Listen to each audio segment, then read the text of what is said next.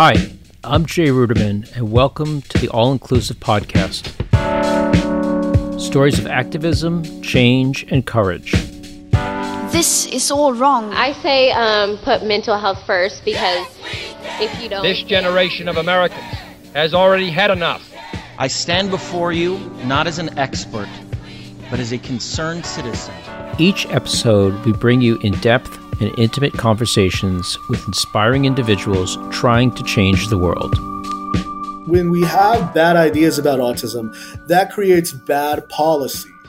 And in many ways, that prevents autistic people from being truly able to live the most fulfilling lives. And today on our show, Eric Garcia. I know that my story is only that, just one story, but I want to know if my story was indicative of any larger trends. Eric is the senior Washington correspondent for The Independent. As a journalist, Eric is focused on politics and policy. But this past August, he wrote his first book called We're Not Broken: Changing the Autism Conversation. Well, I think we focus too much on trying to cure autism and not enough on trying to help autistic people live fulfilling lives. Eric wrote this book out of a deep frustration with the media's coverage of autism. It's his attempt to dispel the many stereotypes that exist about it.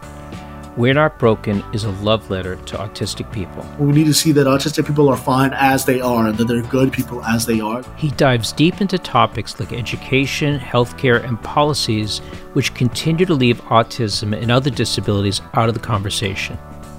Eric paints a new portrait of what autism in America would look like if the autistic community was allowed to shape and be part of the conversation. Eric, welcome to All Inclusive. Thank you for having me. Thank you. So, Eric, you're a political reporter for The Independent, and you've been involved in politics for a while. So let me just jump into the issue of how autism has been covered in politics. And I've gone through some of what you've written in your new book and some of your reporting. And we don't have to go that far back when Hillary Clinton, President Obama made comments about curing autism. And in fact, President Trump, in a debate, which you talked about vaccines and the epidemic of autism. Tell me about that whole period and how that made you and others in the autistic community feel, and where we may be today. Yeah, I mean, I think it's interesting because I think that in the 2000s, which was around the time when you saw Hillary Clinton and Barack Obama and John McCain talking about autism and kind of playing footsie with anti-vaxxers and talking about curing autism, that was kind of the conventional, I don't want to say it was the conventional wisdom. It was more that was just something that was given legitimacy. So at the time, there's still Andrew Wakefield, the physician, the British physician who had put out that study about vaccines and autism. His study hadn't been retracted from the Lancet. And this was still something that was swirling around on internet circles and in pop culture. Oprah Winfrey was talking about it. So it was given an air of legitimacy. And at the same time, this was around the time that Autism Speaks was launched, which focused very heavily on curing autism. The difference, I think, between Hillary Clinton, Obama, John McCain, and a lot of these other people is that they eventually changed as public understanding and public consciousness changed about autism. Donald Trump didn't really change. So by the time Donald Trump said in 2015 that autism has become an epidemic, and then by the time he was president and he talked about the increasing rates of autism, those ideas had become thoroughly debunked. We had found out that, of course, vaccines don't cause autism. We had talked about how the increased rates weren't really about an increase in autism, it was an increase in diagnosis. But I think that what we saw was that they still were talking about it from a curing perspective, whereas if autism was something to be avoided, rather than autism being something that should be accepted and people should be accommodating toward autistic people, I should say. So do you feel that with Hillary Clinton and Barack Obama, that they shifted, they understood that what they were saying was no longer the policy that was being accepted by most people in the autistic community. Do you ever feel that Trump understood that what he was saying about vaccines and the rise in autism? I remember in one of the debates, he talked about a friend whose child had gotten a vaccine and developed a fever and then had autism, and that it's a problem in our country. Did he ever change? Not really. He never really retracted his ideas about autism and vaccines. Even before COVID, there was a measles outbreak, I remember, in like 2018, 2019. And he said, like, oh, the kids need to get the shots. But he never he never retracted saying, I was wrong about vaccines and autism. I shouldn't have said that. And then, of course, I think that sowed the seeds for his supporters to say that the COVID-19 vaccine isn't safe. But he never really retracted his ideas, and I think that he genuinely believed them. We know that Trump delves into conspiracy theory, is a genuinely conspiratorial person. Some of them are because he wants to just blatantly lie to his supporters, like him talking about the big lie and the election being stolen. But then others, I think he genuinely believes. I think that he genuinely believes in some of his conspiracy theories about the media, or he genuinely believes some of his conspiracy theories about crooked Hillary or any of those other theories. But yeah, I don't think that he ever really retracted them. And I think that lack of retracting them allowed for anti-vaxxers to sow seeds of doubt for the COVID-19 vaccine. And there's a direct through line from the autism vaccine panic to the modern day with COVID-19 vaccines. Even the way that he talked about the COVID-19 vaccine, he talked about Operation Warp Speed. That probably gave into some of the conspiracy theories about the vaccine because it made it seem like, oh, this is moving fast. It's cutting regulations. It's going around things. So even though his administration was talking about the vaccine, the way they talked about it gave credence to these ideas from anti-vaxxers that it was done at a quicker pace or was done at a faster clip. And as a result, they skirted some regulations. He's since at some rallies said, take the vaccine, but his lack of a retraction allowed for some really bad people to capitalize on that. So, talk a little bit about why that feeling that vaccines cause autism is a debunked theory, because you've had a lot of celebrities, Jenny McCarthy, Robert Kennedy, Jim Carrey, people that have come out and been talking about this in the media. Just, for the record, why is that a debunked theory? First and foremost, it should be noted that Andrew Wakefield, who was the physician who put up the study in The Lancet in 1998, he lost his medical license because it turned out that he was being paid by companies that were suing vaccine companies. The other thing is that he just did bad research. He did faulty research. And on top of that, not only did he lose his medical license, but that study in The Lancet that he put out was retracted in 2010. But even before then, almost as soon as that study came out, there were people who were debunking it. There were people who were saying there's little evidence that this is the case.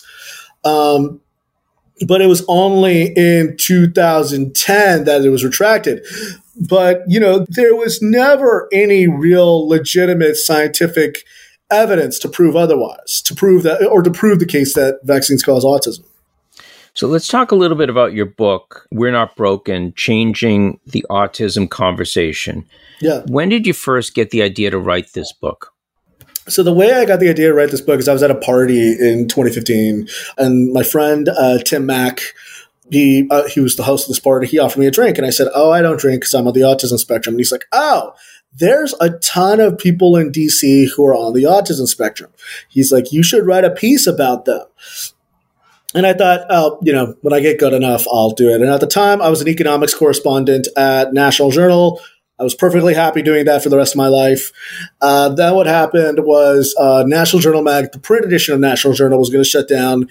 And Richard Just, who was the magazine editor, at the time, he said, I want, you guys to pitch the most go for broke stories before I'm out of a job at the end of the year. So I pitched this idea to him, and initially we thought it'd be kind of this fun, kind of chatty talk of the town kind of piece, and then he said, well, why should this piece exist? And then I guess in a mix of hubris and frustration, I was like, well, I think we focus too much on trying to cure autism and not enough on trying to help autistic people live fulfilling lives. He's like, there's your piece, 10,000 words, let's go. So I wrote that piece, blew up in a way that I didn't really even expect. And, I'm a political journalist. And I think initially when that piece came out, I think when I first started talking with people about writing a book, they wanted it to be a memoir. But I'm a political journalist. I've written for, National Journal, Market Watch, Roll Call, The Washington Post, The New Republic. So I wanted to look at it from a political perspective. And the other thing that I noticed was I know that my story is only that, just one story, but I want to know if my story was indicative of any larger trends or how my story was an outlier. So what I did is I decided to hit the road. And this book is basically a compendium of multiple trips to Nashville, Tennessee, Michigan, the Bay Area of California, West Virginia, other interviews around Washington, D.C., to see what happened when we have bad ideas about autism. That creates bad policy. And in many ways, that prevents autistic people from being truly able to live the most fulfilling lives. So that was really what I did. And I decided to focus on a number of aspects, but, the top ones were policy, education, employment and poverty, housing, healthcare, relationships, gender, race, and then, the future of all these things. So I want to get into a couple of issues regarding some of the things you brought up. First around policy.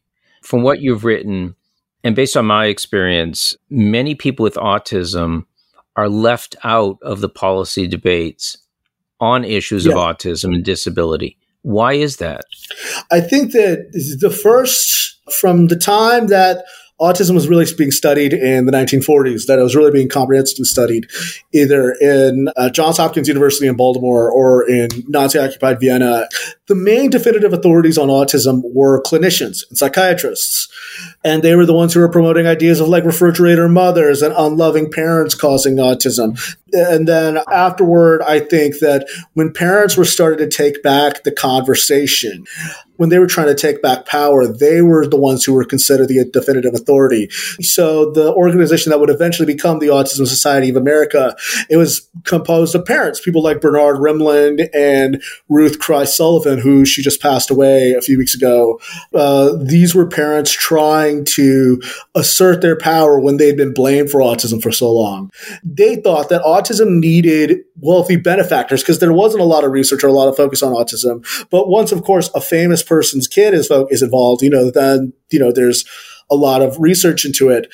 But I think the reason why autistic people themselves weren't included was because a lot of people thought they couldn't advocate for themselves. The difference is now the first generation that grew up with the Americans with Disabilities Act and the Individuals with Disabilities Education Act, and who grew up with better diagnosis criteria, this generation was born and raised from the 1980s to the 1990s. They've now grown up. I'm part of that generation. And now they're able to speak for themselves. And it wasn't because they weren't able to, it's just that they didn't have the resources to. Right. There's been a lot of tension between the Autism Self-Advocacy Network and Autism Speaks, and sort of feeling like, hey, we don't need our parents telling us what to do. We can speak for ourselves. Is that still an ongoing dichotomy within the autism community?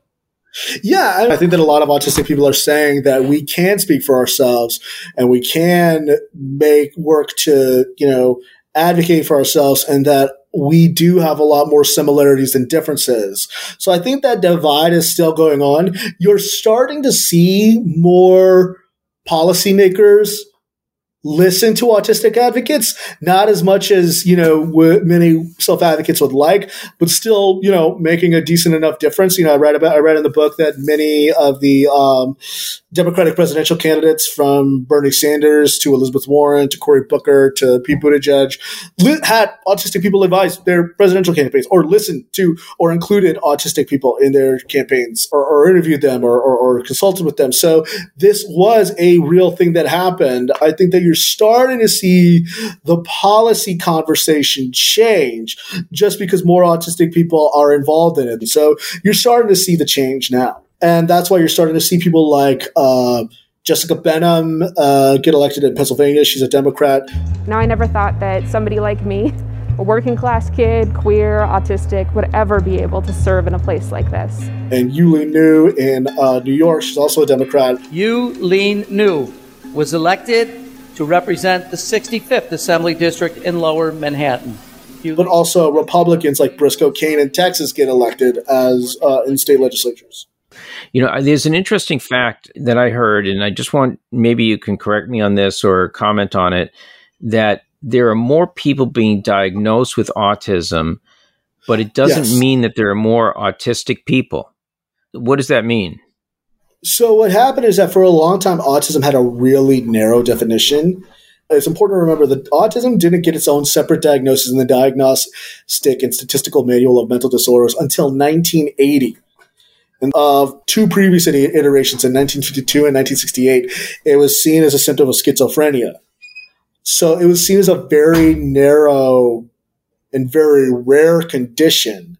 And it wasn't until there were different permutations included in the DSM, like pervasive developmental disorder not otherwise specified, and Asperger's syndrome, and a lot of other conditions, that you saw an increase in the diagnosis.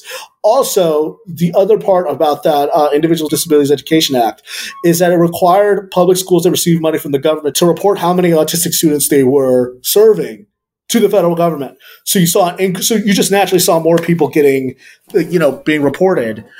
And then on top of that, what you're seeing is that you've also seen the numbers increasing in recent years.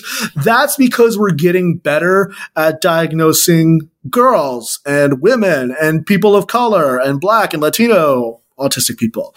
So it's more that we've included more people, because for a long time we thought that it was only something that affected, upper class people. And then now we're realizing that it affects a lot of other people. So so it's just that you're seeing more people who otherwise wouldn't be diagnosed get the diagnosis.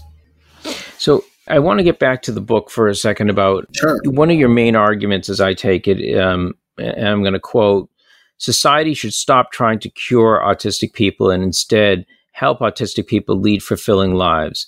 Was this an impetus for writing the book? It was an impetus for writing that initial magazine article, and it was an impetus for writing the book. Yeah. I think that what I saw was, and I still see it to this day, that I think that a lot of the focus on autism is people being nervous about it, or people being afraid of it, or people wanting to cure autism, or if not cure autism, then mitigate the symptoms of autism with their kids. But what I also saw was that a lot of times this really hadn't borne a lot of productive fruit. Meanwhile, a lot of autistic people are languishing. One of the things that I also noticed was throughout my time when I traveled throughout the country is I met plenty of incredible autistic people who were much smarter than me, much kinder than me, much harder working than I am, much, just better people than I am, but who languished. And it was because of misunderstandings about autism, or because people tried to fix them, or they always felt like they were the odd person out, or whatever. And my feeling was it was the lack of understanding, and it was the lack of empathy, and it was the focus on trying to cure autism that was preventing autistic people from leading good, happy lives. So that was really what this book was meant to counteract in a lot of ways. What do you think are some of the most harmful myths or stereotypes about autism? I mean, let's start with the big one, that vaccines cause autism. That's not the case. Let's talk about what the anti-vaccine myth really is talking about. Yes, it's about, vaccines, but it's also, at its core, it's arguing that autism is something to be avoided It is something that is dangerous. It is something that is scary. And it is something that if you could do, that you should do whatever it takes to make sure your kid isn't autistic, right?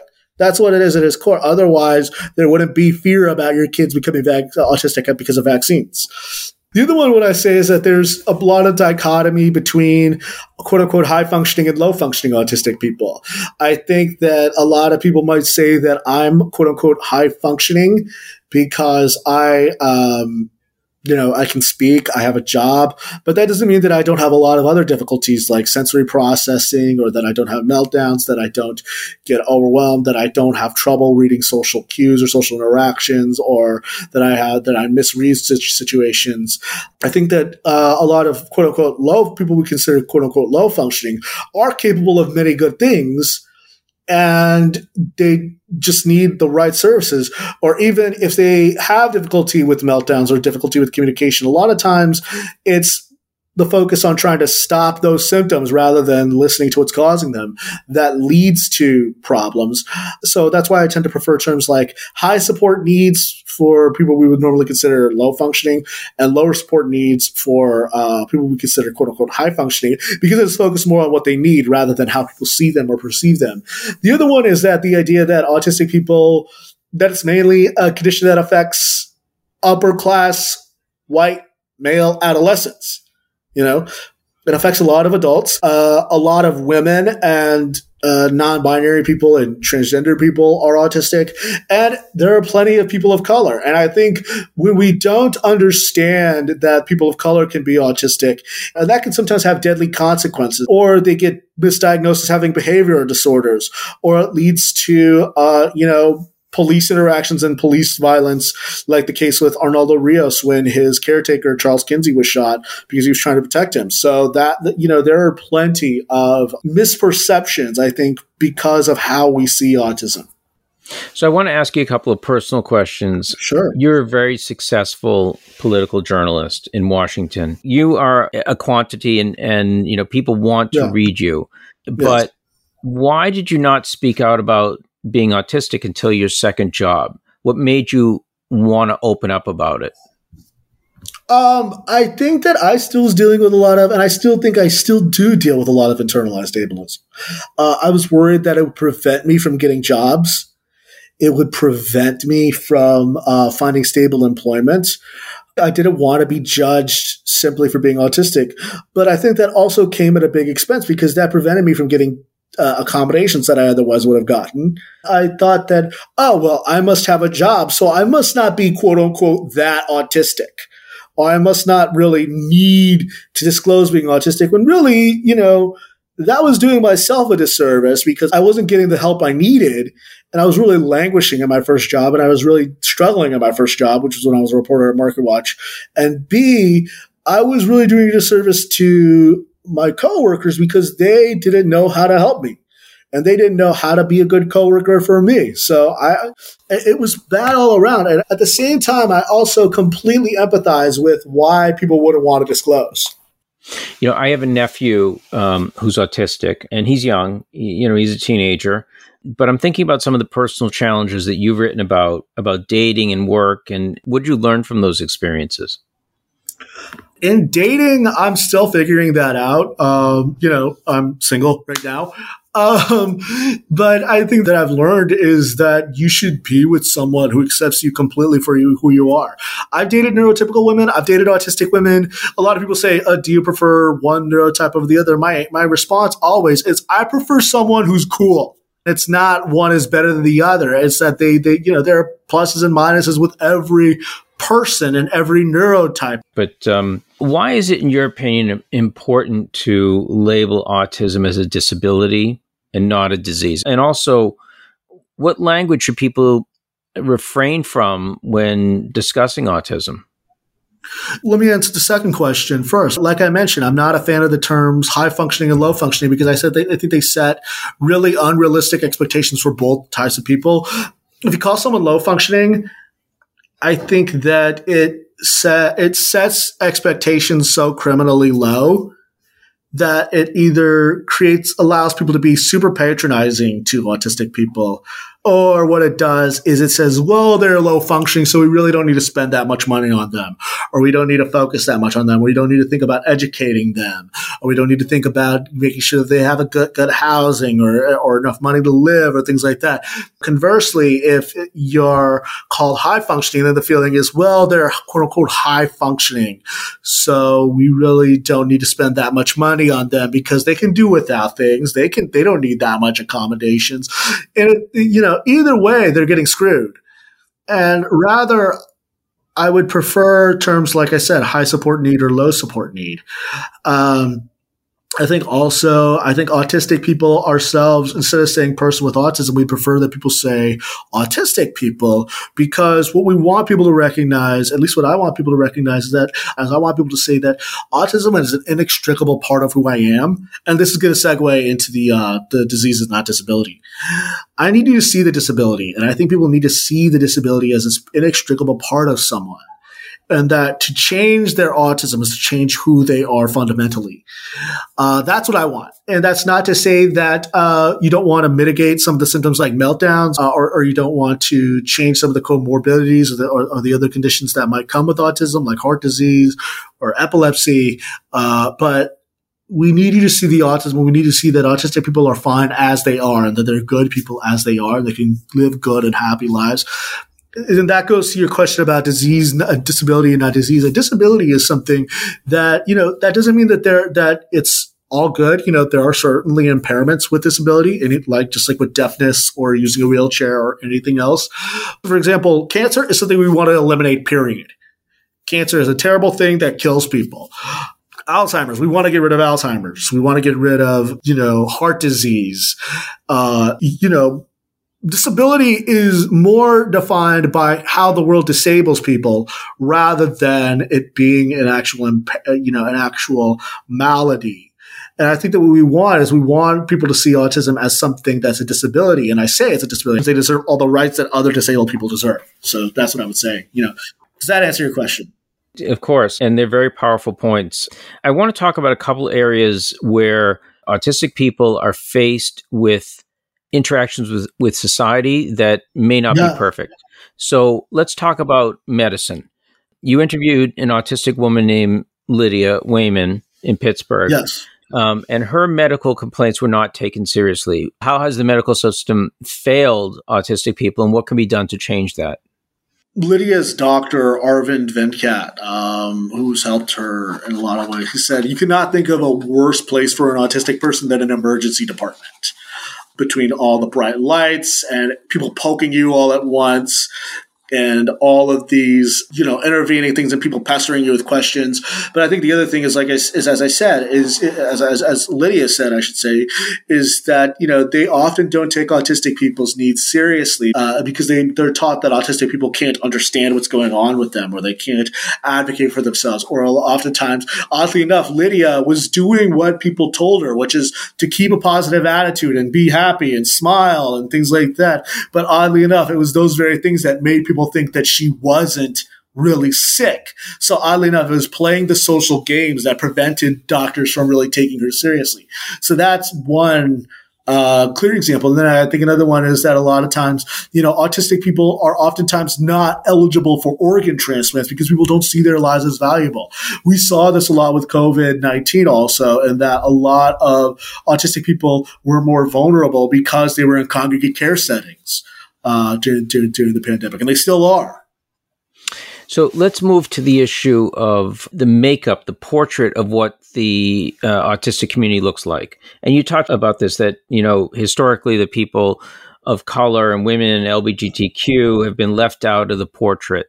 But also you mentioned that disproportionately the autistic community identifies with the LGBTQ community. So can you talk a little bit about that? So there was a study on autism research in 2018 that surveyed 309 autistic individuals and 310 typically developing individuals. And it found that 30.9% of typically developing autistic people reported being non-heterosexual. 69.7% of the autistic group reported being non-heterosexual. That's more than double. So that is definitely a thing. And that's definitely, but for the longest time, I think our focus on autism has been on cisgender, heterosexual, mostly men, and a lot of comedies and dramas and movies like that are focused on this idea that autistic men, and reality TV shows are focused on autistic men who can't get a date. And that certainly might be some aspect of it, but it's certainly not the whole of autism. And it's certainly not all of autistic people, especially if that large of a part of the population identifies as LGBTQ+. Let's talk about policing. Yeah, always fun. Yeah, always fun. Our foundation wrote a white paper. Yes. It was essentially our first white paper that said most people who are killed by police are people with disabilities. Talk about law enforcement and how law enforcement can better support people with mental disabilities, especially people of color. I think we see that a lot of times police are ill-equipped. Even if they're trained in understanding autism, they still, are focusing on obviously promoting safety. And oftentimes that gives them a lot of leeway with shooting or with police violence. I actually think that's too big of an ask for police officers. I actually think that this is not necessarily a job for policing because that's above their pay grade, even if you're trained for a few hours. I don't think it's the best thing. I think that what needs to happen instead, I should say, is focus on how do you reduce interactions between autistic people and a lot of other disabled people or people with mental illness and law enforcement more than anything else. Yeah, it's so important. And I think that there's been some discussion in some communities about using a mental health professional to be on the scene or to be consulting when an incident does come up, because police, as you say, are not always equipped to deal with these situations. Yeah, and I want to say that, like as I said, I'll repeat it again. I think that's too big of an ask for police. Let's talk about parents. Sure. We talked a little bit about this before, but sometimes parents can play a harmful role in perceptions of autistic people. And how can they be better allies for their children? I think one of the things that I think that you should do is that they should listen to a lot of autistic adults. Autistic parents will say that will automatically, and I know because I've seen this even in my own experience, and I get it sometimes in my Twitter mentions where they'll say I feel like you erased my child's experience when you do these interviews. My response is, I don't want to erase anybody's experience. And I think that I have more in common with your kid than you might realize. And I think that those similarities might help you. So I think that's one thing, is listening to other autistic people, even if they look different or they speak differently or whether they can speak at all. There are so many commonalities that can help autistic people. I think the other thing is starting from a baseline assumption that your kids are human and they deserve all good things, and that you wouldn't do to your child what you would do to your other child. I think one of the things, let's talk primarily about the Judge Rotenberg Center, which is the facility in Massachusetts that administers shock therapy. Nobody would ever think to do that to a typically developing child, but for some reason we think that it's okay and it's legitimate for autistic people because they're autistic. That's not okay. And I think the thing that you need to do is you need to start from that assumption of, would this be considered a humane thing if this person was not autistic? And most people, if they saw the Judge Rotenberg Center, they'd say, hell no. It's in Waltham, and it's around the corner from, where my daughter goes to school. And I know the history of it, which is awful. We have so many issues that we could get into, but I just want to touch on a couple that I think are so important. I read that only 19% of autistic young adults have ever lived independently. And also that 50 to 75% of autistic people are unemployed or underemployed. So what's your advice on how more people with autism or autistic people can live independently and how more autistic people can be employed in the workforce? That's not so much a question for autistic people. Those numbers are an indictment of all of us, really. They're an indictment of society. As I said, there are some incredible autistic people I know who deserve, good employment, but because a lot of times education gaps are too big, or education isn't, accessible or adaptable or accommodating, that prevents them from getting college degrees that which will allow them to get jobs. It's expectations from employers or misperceptions from employers. It's also to the point about parents. A lot of times it might be parents thinking that their kid might be better in a congregate care setting instead of living independently or living within the community. When numbers are that high, it's usually not an individual failing. So rather than giving advice about how autistic people can change, I think the more things that we need to do is we need to look at how are we failing and how are we not serving autistic people, that these are just such atrocious numbers. Yeah, they're big issues that we need to get better. Society needs to get better at. Let me ask you, what did you learn about yourself while writing this book? And finally, I want to ask you the most important insights that you want people to take away from reading the book. Yeah, I mean, I think the thing that I learned is that there's many ways to be autistic, and all of them are valid. I think when I started writing this book, I was worried that I wasn't autistic enough, or I wasn't the right kind of autistic. I worried that I didn't know enough about the history, or I didn't know enough, or because like a lot of my friends growing up were neurotypical, that I didn't have the same experience of other autistic people. It's a lot of like my anxieties about being Mexican American and the fact that I don't speak Spanish and the fact that I've never been to Mexico. And I think that what I've learned is meeting so many incredible autistic people is that there's no right or wrong way to be autistic. And then the other thing that I learned was that I'm incredibly fortunate. A lot of things had to go right for me to live a good life. And I think I live a pretty good life now. And the thing that I also saw was how many people, like I said, haven't been able to live good lives through no fault of their own. And that's usually because of gaps in society. So I learned how incredibly fortunate I am. And as far as what I want people to take away from autistic people, I want to take them to take away that autistic people are fine at who they are and that they're fully human and that they deserve all the respect that other people of all walks of life deserve. Eric, it's been a pleasure having you as a guest. I want to urge my listeners to check you out and your writing in The Independent. I think your political insights in America are really, really interesting. I think people would really enjoy, reading your articles. But I also would like to urge my listeners to go out and buy Eric's book, which is We're Not Broken, Changing the Autism Conversation. It's a powerful book. It's a book you need to read, and I'm sure you can find it on Amazon and wherever you buy your books, but do not read this book. It's very important. So, Eric, thank you so much. I really enjoyed this conversation, and I wish you much success in the future. Thank you for having me. Much appreciated. All Inclusive is a production of the Ruderman Family Foundation. Our editor is Yochai Metal. Jackie Schwartz is our producer. If you enjoyed this episode, please check out all of our previous conversations. Look up All Inclusive wherever you get your podcast. As always, if you have an idea for a guest or just want to share your thoughts, I'd love to hear from you. You can tweet me at jruderman or email us at allinclusive@rudermanfoundation.org. Please help us spread the word. Tell a friend or family member, and consider writing a review on your favorite podcasting app. That really goes a long way. I'm Jay Ruderman, and I'll catch you on the next installment of All Inclusive. Au revoir,